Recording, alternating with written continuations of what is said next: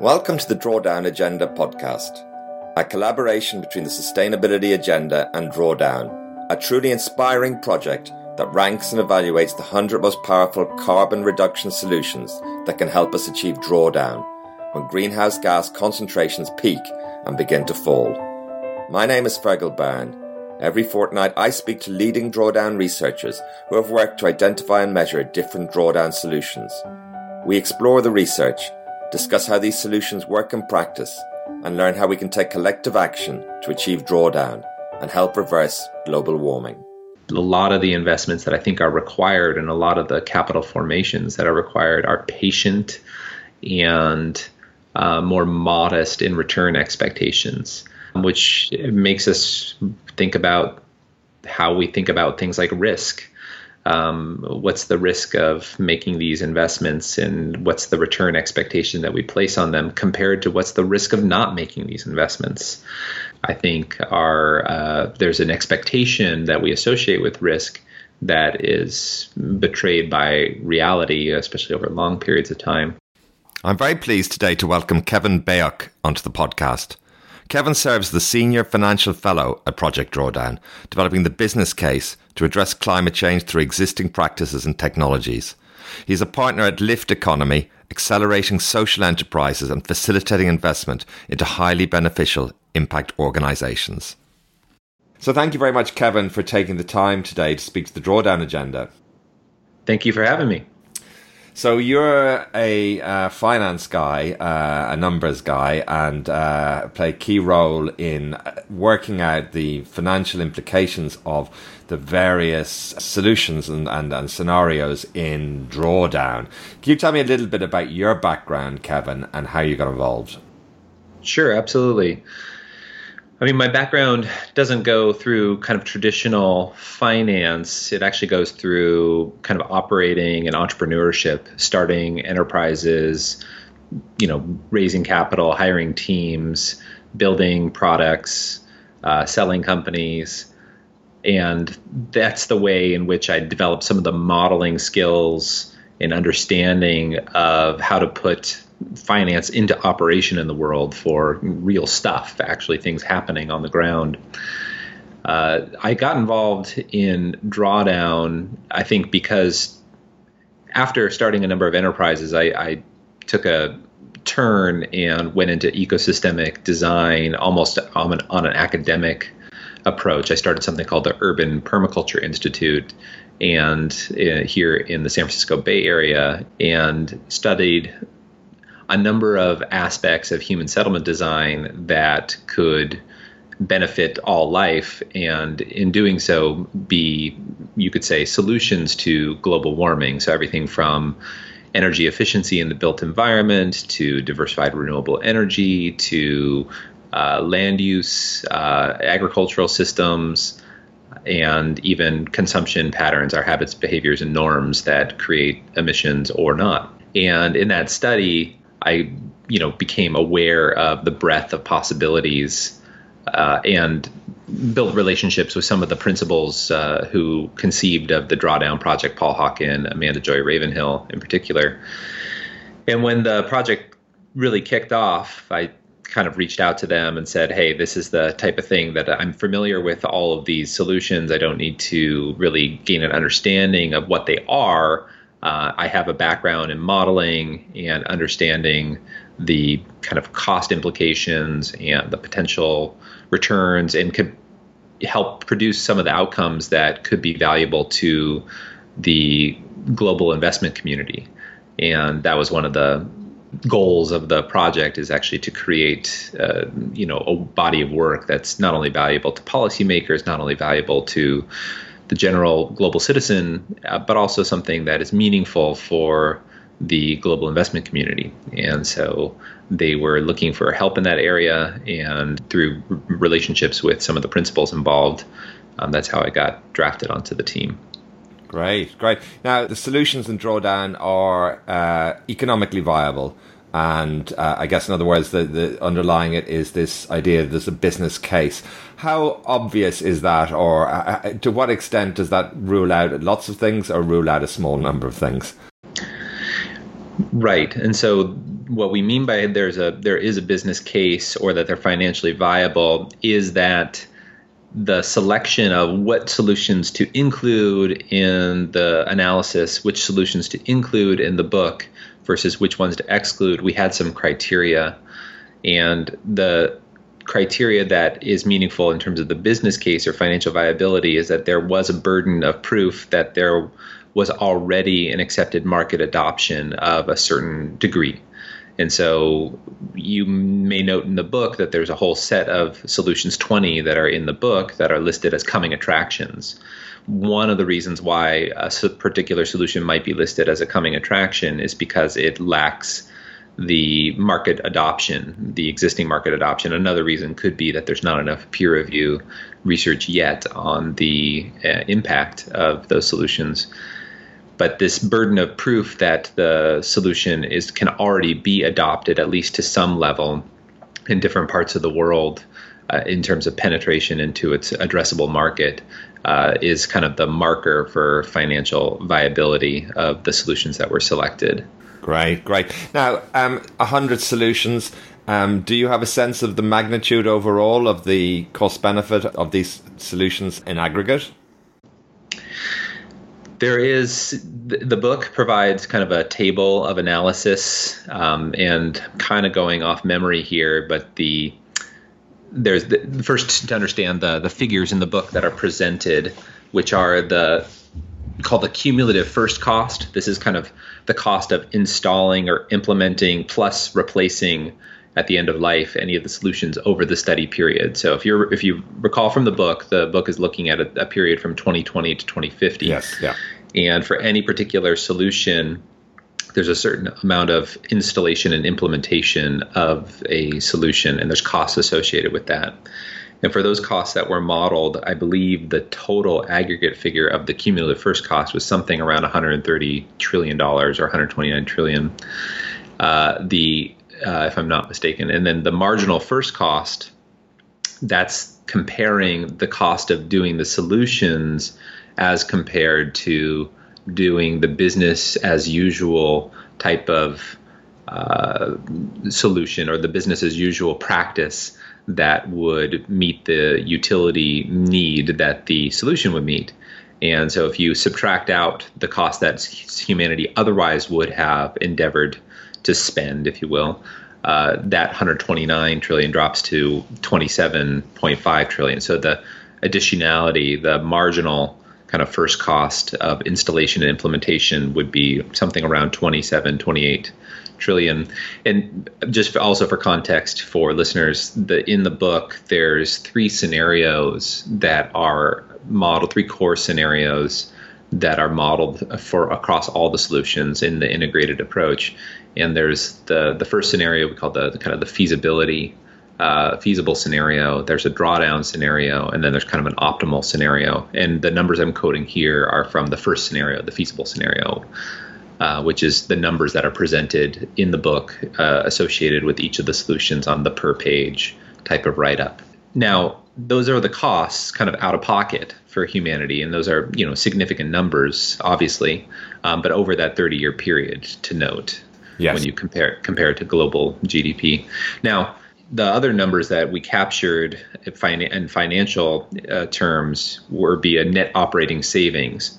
So most, but not all of the solutions, when implemented, at least over time, result in a operating savings. A good example of that would be any of the diversified renewable energy solutions. Generating electricity from solar photovoltaics, for example, the fuel cost, of course, is free. It's sunlight, effectively free. And compared to the cost of either fracking or, mining for coal, and the production of the fuel source, the purchase of the fuel source, the refining of the fuel source, and all the transportation involved in that, there's a burden of cost to that fuel, whereas sunlight is effectively free, though there are, of course, maintenance costs and so forth. So the net operating savings of all the solutions in aggregate comes out to about 73 or 74 Some of this is by memory, $1 trillion. So in total, you spend $27.5 trillion additionally to what you otherwise would have spent in a business as usual kind of counterfactual scenario, and then you save $74 trillion for just over that 2020 to 2050 period. Now, it's also true that implementing those solutions, any solution, for example, implemented in 2049 or 2048, there's a lifetime of savings that hasn't been captured in that number. So we did do the analysis of what would be the lifetime savings of those investments. So again, if you invest $27.5 trillion over those 30 years, additionality, the $27.5 trillion, the lifetime savings that would result from those outcomes, we calculated to about $146 trillion. Now, you can discount those future cash flows into kind of a net present value with different discount rates applied to the different solutions, and that number comes out to about 13.5 or 14 trillion. And so these are significant upside benefits from an economic perspective of the savings that would accrue just in pure financial terms. In full disclosure, that's kind of strictly using data related to the solutions themselves without kind of engaging in some of the economic complexity of multiplier effects that could relate to some of the solutions, how those solutions trickle through to either vocational or job creation or to health savings. There's a number of potential impacts that are ancillary and related to that cascade from the actual implementation of many of these solutions that are not captured in some of that analysis. So you could say this is somewhat of a simplified analysis, but still, I think most useful. I think the aggregate numbers in all candor, these big cost numbers, are less useful than looking at the proportionality or the ratio or the relative kind of costs between some of the solutions and their relative impact. I think that's where the numbers that Drawdown produce, because they are in the analysis we were able to do with the time that we had for the book, they're fairly simple, and we are developing more economic complexity into some of the additional iterations of the research now. Right. Can you explain what you mean when you talk about the relative dimension? By relative, the book enables, say, somebody who is starting some type of fund, depending on what kind of asset class they were using, to actually place capital into some of these solutions, whether you're a state or some type of private fund. You might look at your area of focus and be able to compare very disparate solutions and use a fairly simple but meaningful financial analysis, say even within your area of focus. So an example would be you could compare the potential greenhouse gas emissions reduction impact of onshore wind turbines versus the greenhouse gas reductions impact of solar farms. And then you could also look at, in the large aggregate numbers, not per specific site implementation numbers, but in large aggregate numbers, what is the relative net operating savings or the lifetime savings NPV of those two solutions. And it turns out they're quite different in terms of the net present value of those savings based on the analysis we did. And so that could inform the hypothesis or the focus of a particular fund or of a state government in terms of its actions when it looks at a financial perspective. Now, depending on asset classes, planning on 30-year or 50-year cycles is not necessary. It totally depends on who the actor is in terms of the global finance community. Right. And a lot of the global finance community would probably be looking for regionalization and or site-specific implementation numbers. And that's not what the Drawdown's analysis is. Decidedly global in scope, because nobody had ever done that. Yes. Yeah. Can you explain for our listeners what you're doing when you're looking at the net present value? What's the underlying question you're asking there? When we have the basic numbers the results that we put out, the net operating savings, the lifetime savings, and then the net present value of those lifetime savings. Those lifetime savings are looking at the operating savings that would accrue over the lifetime of those installations of solutions and practices through the period 2020 to 2050. So those, once you install something, it's going to continue creating operating savings as compared to whatever the reference or business as usual practice or solution would, otherwise cost. And that aggregate number of lifetime savings, I think, is less useful unless you discount it down to what the present value of those savings would be. That's a term that in the financial community allows us to kind of compare different investments in a more apples to apples way. Yes. So is the underlying idea that £1 tomorrow is worth more than £1 in 10 years, and that you try and adjust the figures to take into account the fact that you've got to wait 10 years and there might be risk associated with that as well? Risk and comparative opportunity cost. Yes. Yeah. Fantastic. Now, there's two sides of the equation. One is the costs and, as you say, the savings. As far as the costs are concerned, I guess probably easier to model and forecast. Well, the tricky part about all of this is that in the literature review and the analysis of the solutions, there's a couple tricky parts. One is that you're looking at the peer-reviewed literature that has either case analysis or sometimes meta-analysis of variables like the cost of any one of the solutions. And there's some analysis that's required as to the boundaries. So each, say, research paper or every analysis might start at a different point in terms of what they're measuring the costs of. So there's a preliminary step in gathering the data in the literature review of kind of parsing through the boundaries of the analysis and what is being included in the particular cost.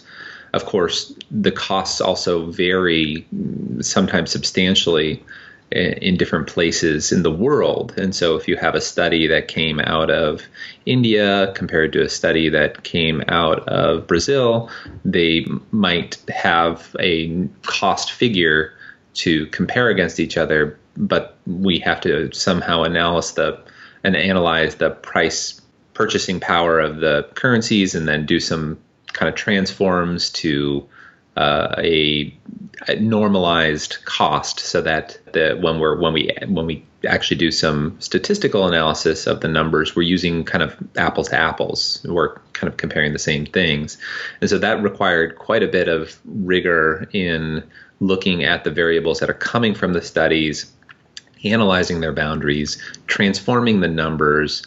There's also kind of looking at inflation and adjustments. So a number of adjustments needed to be created, and then doing some statistical analysis to arrive at this is the average or mean cost of or whatever the solution is. And so that's kind of the first step.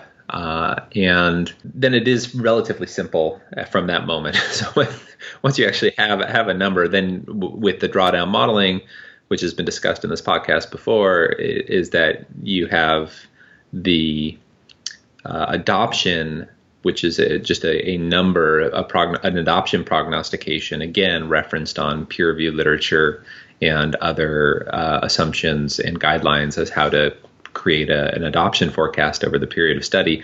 And then then from there, it's simple multiplication, really, multiplying the cost of installations against the adoption. The trickier part from there, just for some of the quote unquote sausage making or details, is the model is that you run into a problem where there's differing lifetimes in different regions and different considerations about how long until a unit or an installation needs to, say, be replaced. And so it's a certain analysis needs to be made around that, and so to incorporate the replacement costs, because if we just did the costs one time and didn't account for any replacements that happen over the 30-year period, we would be underestimating the actual burden. I think what just makes the analysis more rigorous and interesting for humanity is that we endeavored to not only analyze the costs of the solutions, but then compare them to what it would be to not do those if we took the business as usual approach. So we had to identify what that is and what the costs of not pursuing the cogeneration or household and industrial recycling or landfill methane. We had to look at all the solutions and say, if we did not do those things, what would the costs be? And compare those and kind of subtract those out. And that's why the marginal first cost is the result that shows up in the book tables. Right. And I think that's a very valuable figure. Now, looking at the savings, as you say, the net savings, can we take an example? I'm not sure I fully get the picture of how, for example, if you took, let's say, bamboo or something like that, how do you start to think about assessing the savings there? That's a good question. So for the land use and a number of the agricultural solutions, the financial data was less than we had hoped. It's not consistent across the field. So in the analysis of the various land use and agriculture and food system solutions, some of them had data on the cost of implementing, the costs of operating, and the net additional yield. So we have in Drawdown a fairly complex, what we call a yield model. And the yield model enables us to look at agricultural yields and the potential increase of yields from the adoption of certain solutions. Similarly, in some cases, the agricultural land use or land use solution will have rather than figures to analyze in terms of additional yield, the figures will be reported in terms of additional net profit from a particular per hectare or even from a farmer perspective at that agency. And so we have to, again, normalize those figures. So we got different or a diverse and variable nature of data to look at from the literature. And so when you look at something like bamboo, there's not necessarily an actual figure related to savings per se that bamboo creates compared to the alternative. What you get in general is potentially a net profit from the activity of bamboo would be an example. So that you have some type of custom modeling of the additionality of net profit that could come off. And from there, we were able to develop and normalize across the types of solutions, from reduction and replacement solutions to land use and agriculture solutions. We bundled that kind of additionality into the net operating savings, just to suggest that if you did operate over time in the implementation of bamboo, that additional net profit could be described as an operating savings, an operating benefit, if you will. I'm with you. That's very interesting. And overall, as you mentioned, there are significant savings. Were there a significant number of solutions that didn't offer savings? I know that there's some that were difficult to calculate, or you didn't come up with a figure. And to what extent did you discover things, shall we say, that you didn't know before, maybe about the kind of financial returns, or just the distribution of monies generally? Sure. The first question, there are a few solutions that do not, that we, in the analysis of the data, do not result in a net operating savings, meaning that the adoption of the solution comes at a net cost to humanity. And one of the examples of that would be, an important one would be refrigerant management, listed as the number one solution in the book in terms of its potential to reduce greenhouse gas emissions or to impact global warming. It comes at a net cost to humanity to implement, which is really, I think, important for humanity to grapple with. There's reasons to potentially be optimistic about that because humanity's faced a similar challenge with the signing of the Montreal Protocol for looking at the ozone layer, and we were effective in humanity to make an agreement and to actually solve a problem there or address a concern there. And I think that's something that we can be optimistic about, but I think that's an important thing to grapple with. There are other solutions, just to name a few, that do show net operating costs, at least if not in the lifetime analysis, at least in the period of study. Wave and tidal energy, electricity generation has a net operating net cost in the initial analysis as an example. And I was a little bit surprised by that as an example of some of the surprises that came out. Other ones that kind of come at a potential that have a marginal first cost that is actually higher than the or less. There's another surprises would be where the marginal first cost is less than the alternative. One of the solutions we have is called alternative cements, this kind of high fly ash content within cement. And the actual cost of implementing that solution is less than the business as usual, which is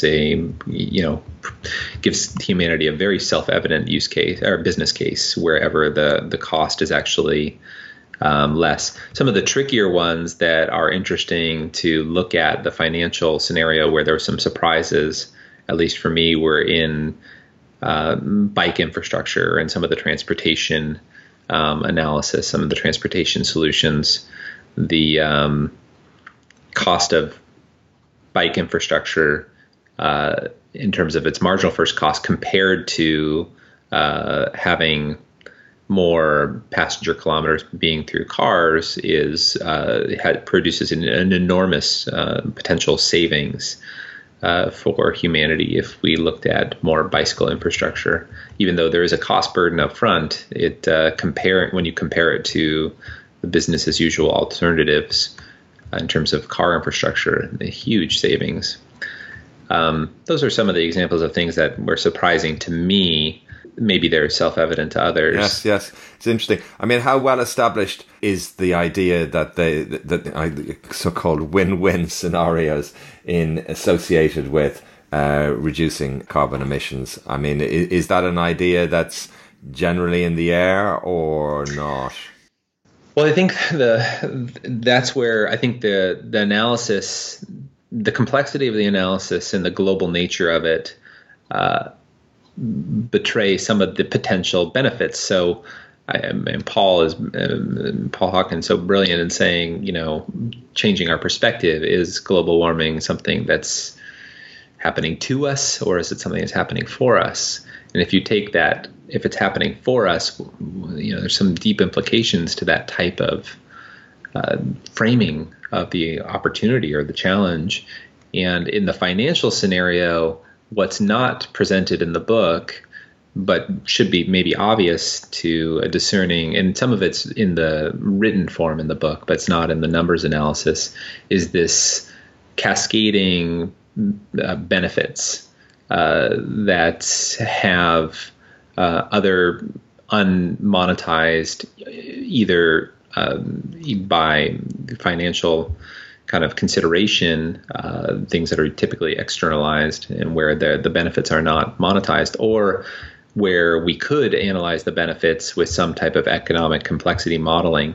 And so the examples of that would be, moving away from fossil fuels in terms of electricity generation, has enormous potential impacts on air quality and human health and the costs associated with human health.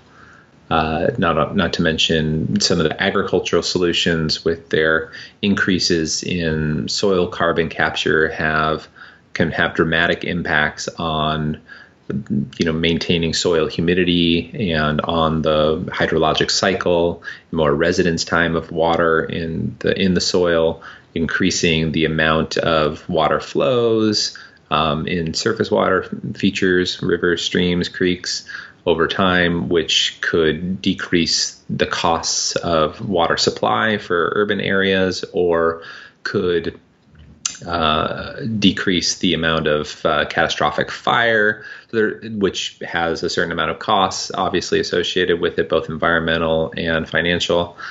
So there's a myriad of cascading potential benefits that could be analyzed. And so when you kind of look at these win-wins, most of these solutions, minus just a couple, are what Paul labeled as no regrets.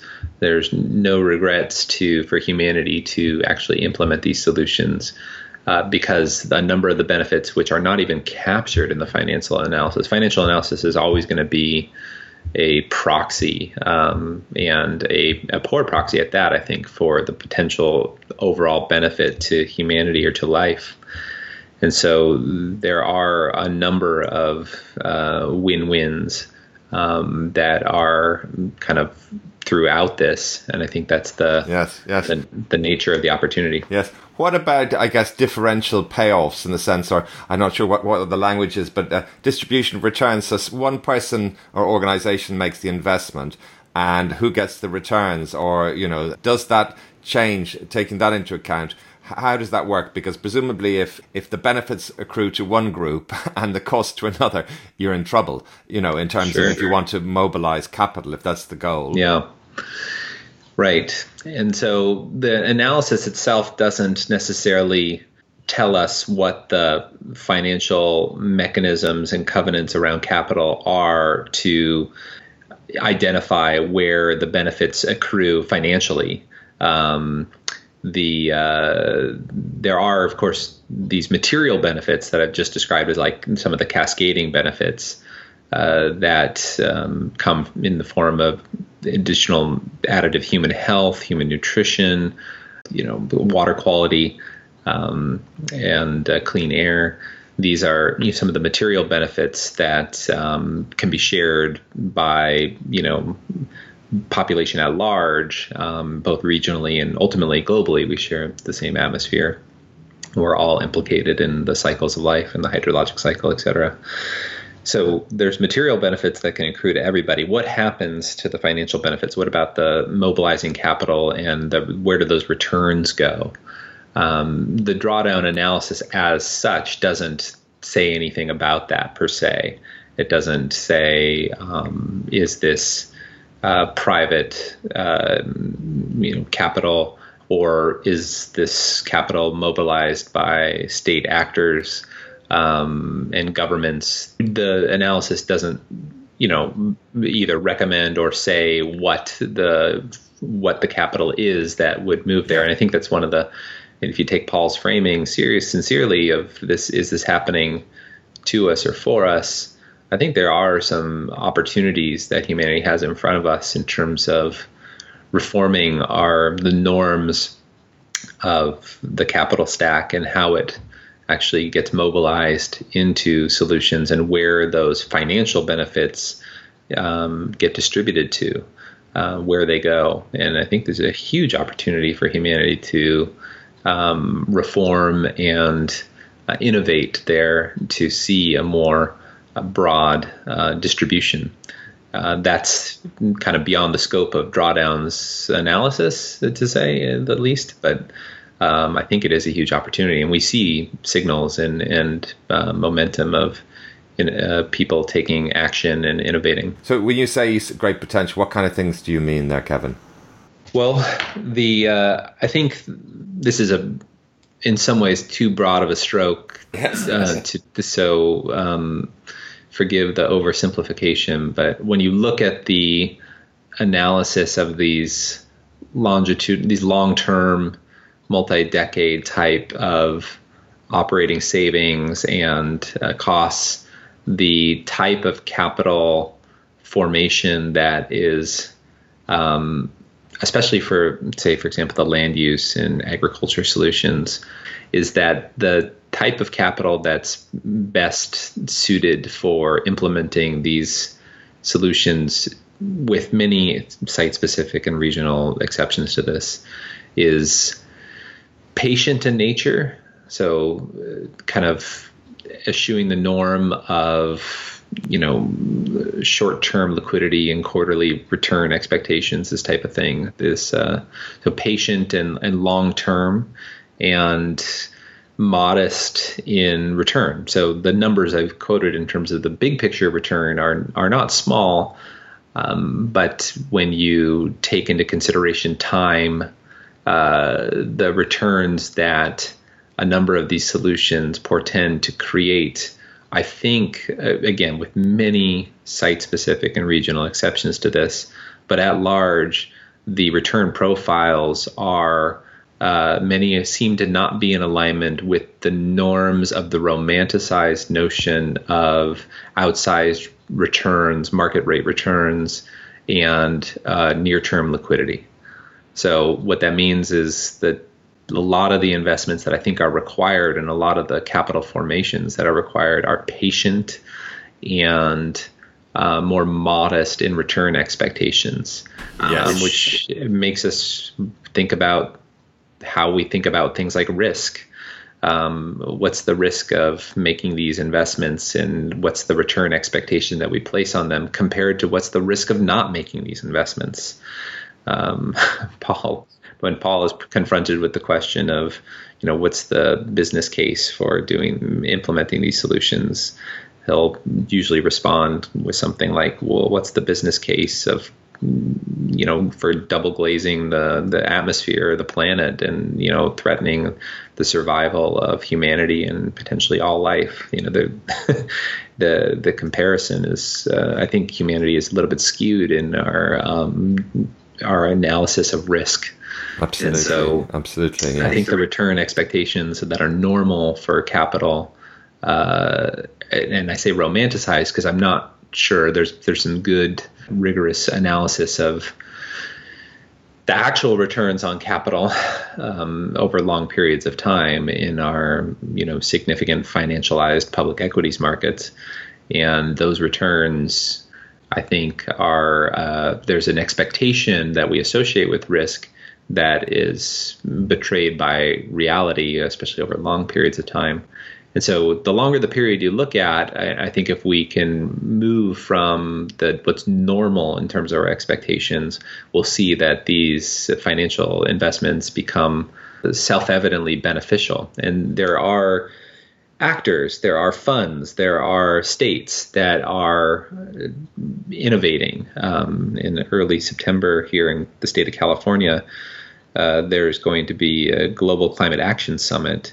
And I've been intrigued by looking at the themes related to how do we finance the state level NDCs to the Paris Accord? How do we finance these? And most of again, broad strokes here, but most of the theme is that innovation is required. Financial innovation is required, new financial instruments, or at least by instruments, it's expectations oftentimes, both in terms of liquidity and timeframes. So I'm excited by that. And there's also innovation happening on leveraging the tremendous amount of wealth, especially in the affluent world amongst the average unaccredited investor citizen, that the crowd, if you will. I'm excited to see some of the emergent possibilities for the crowd. There's going to be, for example, at the Global Climate Action Summit, there's a session on banking, and banking is something that in, say, the United States or North America, from an average citizen's savings, being in financial institutions, that's a huge asset, a huge amount of resource, and that resource could be dedicated towards these patient, modest return outcomes of implementing climate solutions, and that work is actually happening. It's still a small piece of that world, but it could be, again, is it happening to us or for us? This opportunity to embrace that which is in front of us. Well, on that positive note, Kevin, I'd like to thank you so much for taking the time to talk to us today and share the great work that you've done on Drawdown. And I wish you the very best of success with the ongoing research I know you will be doing and the next layer of modelling. No simpler, I don't doubt. But thanks very much. My pleasure. Thanks for having me. Thank you for listening to the Drawdown Agenda podcast. I hope you found it interesting. We would really appreciate if you could help spread the word by leaving a rating on iTunes, sharing with your friends and on social media. You can find out more about Project Drawdown at drawdown.org. If you'd like to hear leading sustainability and environmental thinkers share their views on the biggest sustainability challenges we are facing, you can listen to the Sustainability Agenda podcast at thesustainabilityagenda.com, iTunes, as well as other leading podcast platforms including Stitcher, Podbean and Google Play.